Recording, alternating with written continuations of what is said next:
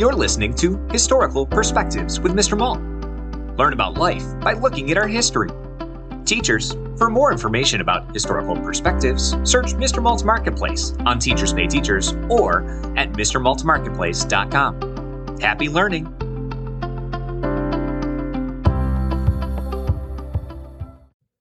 The Northern Lights. Long ago, when people didn't understand what they saw happening in the sky, they made up magical stories. Roman myths were some of those magical stories. The names of their gods for dawn and wind were later combined in the term Aurora Borealis.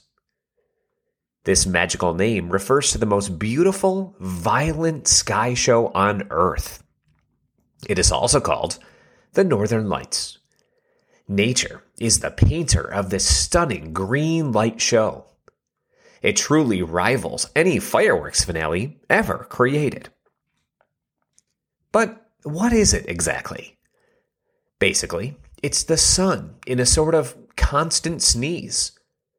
The sun creates its own wind full of energized particles. These particles hit the upper atmosphere of Earth at super fast speeds. Particles from a human sneeze can travel at speeds up to 100 miles an hour. That's fast, but it's nothing compared to the ejected particles from the sun.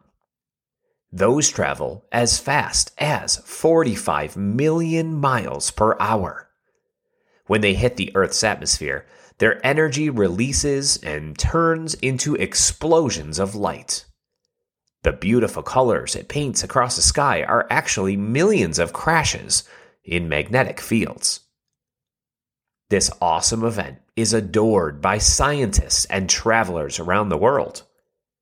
If a person is in the right place at the right time, they can see it all with their naked eye.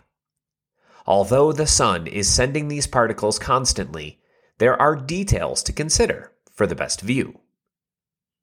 A very dark sky improves the experience. The darkest skies happen November through February near the North Pole, and staying up for a midnight viewing also enhances the show. Scientists predict that the brightest colors will happen again in 2025 at the North Pole. Views are also available near the South Pole, where it's called the Aurora Australis. For the Northern Lights, NASA recommends viewing from Iceland, but Sweden, Norway, Greenland, and Finland have front row seats too. Travelers can even see them from Canada, Alaska, and even Minnesota sometimes. National Geographic offers some of the best online photographs of both events. Scientists still study the Northern and Southern Lights events because all of the questions haven't been answered yet.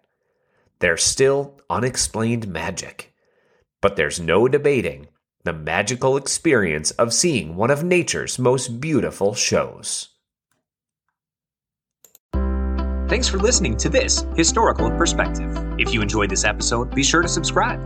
Also, search for Historical Perspectives on Teachers Pay Teachers to learn more about other topics, such as the Golden Gate Bridge, Henry Ford, schools in the early 1900s, and so much more. Happy learning!